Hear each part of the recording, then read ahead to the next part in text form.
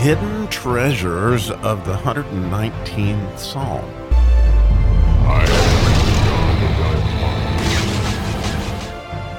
Well, today's dig should be wonderful and delightful, actually, because as we get to the seventh verse in the Nun section, then that idea of the Nun being our souls or being our faith, that would be as looking at the anointings that the Holy Spirit gave Jesus in Isaiah 11. The seventh of those is the delight in the fear of the Lord. And I think you'll see the delight in this verse. There's no doubt in my mind it's there. As we read it in English, verse 111, and I hope your souls will delight in this, as mine does. Thy testimonies have I taken as a heritage forever, for they are the rejoicing of my heart. So here we have something that is beyond cool. I remember when I started going to the Masculine Journey boot camps, the John Eldredge style boot camps. The second talk they always do is called The Larger Story. And the larger story we teach is an idea of, that God's story is really our story, and that there was a lot going on before we came on the earth, and there's a lot that's going to go on after we leave the earth.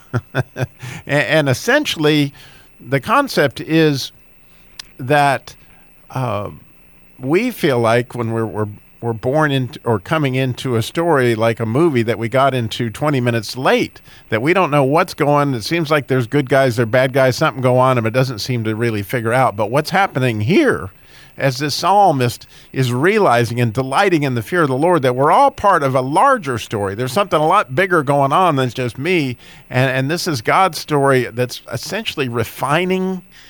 We're all going through this refining that's on our way to pure, something beyond gold as he is refining the world. And so the testimony is that the psalmist is referring to here is this idea of these stories that the Bible is full of. They cause our soul to have a point of reference. So like if you were to meet your friend on the street and they begin to have a conversation, you always want to know what's the story. Well, as by understanding the story, your soul is wondering.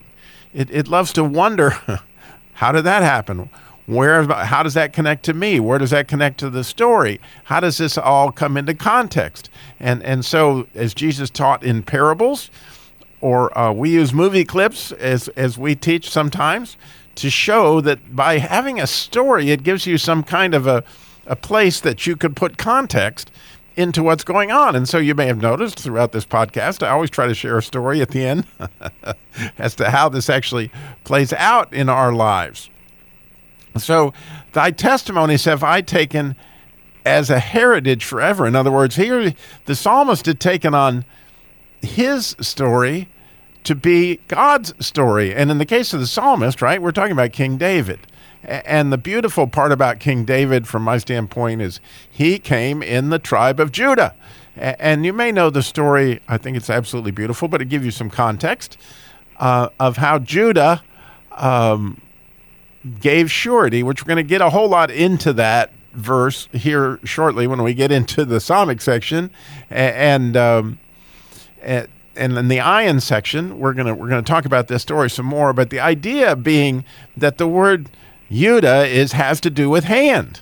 Well, the hand of the Father to some extent. And so when you think about how he put out his hand as surety for his brother, and of course, Jesus put out his hands as surety for all of us. We're going to get to that. But the idea is that as we come into this family and we realize that we have this unbelievable heritage that God has given us, and it is the rejoicing of our heart to know that Jesus is our big brother, and he stretched forth his hands. Yudah meaning it's a yud, and then a dalid, which means yid, which means hand. We've talked about that many times, but you put hey on the end of it, and so it's like the hand of the Father expressed. And so that means praise, and to some extent. But it also is that Judah was clearly the hand of his father when it came to taking care of his brother Benjamin. And so when we think about how God looks at a particular story, he doesn't see necessarily just my side of the story. He sees his side of the story, just like you might remember when Joshua, met the angel of the Lord and he said, whose side you on? And it's like, what are you talking about? This is my side. In other words, this isn't me versus my mother-in-law or me. It's God's side of the story, and how God's heart breaks when he sees us fighting within the family, so to speak. So as we take on this larger story and look at things from God's perspective, this gives us some clarity as to what's really, really important, right?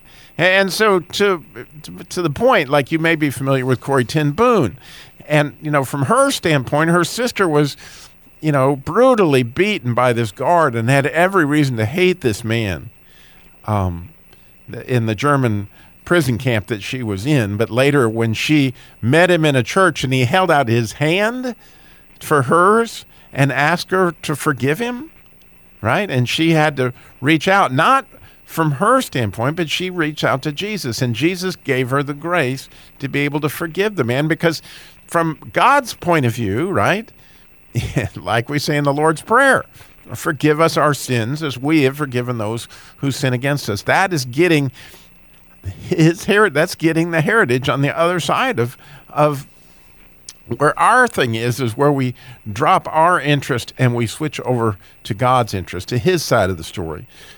And so a good example in my own life was I had this sales manager named Tony Rahimzadeh, and he worked for us when we were at what was Bob Neal Chrysler Plymouth Jeep Eagle. And you may know the story that eventually I got fired, and I was told, could be wrong, but I was told that he was instrumental in sharing that I was this and I was that, and the reasons that maybe I shouldn't work there anymore. Well, the bottom line is I got fired, and I guess if I wanted to, I could have been very bitter about Tony, because I really helped him get the job, and I trained him, and I kept him well promoted and all that stuff, and I definitely invited him to a lot of Bible studies.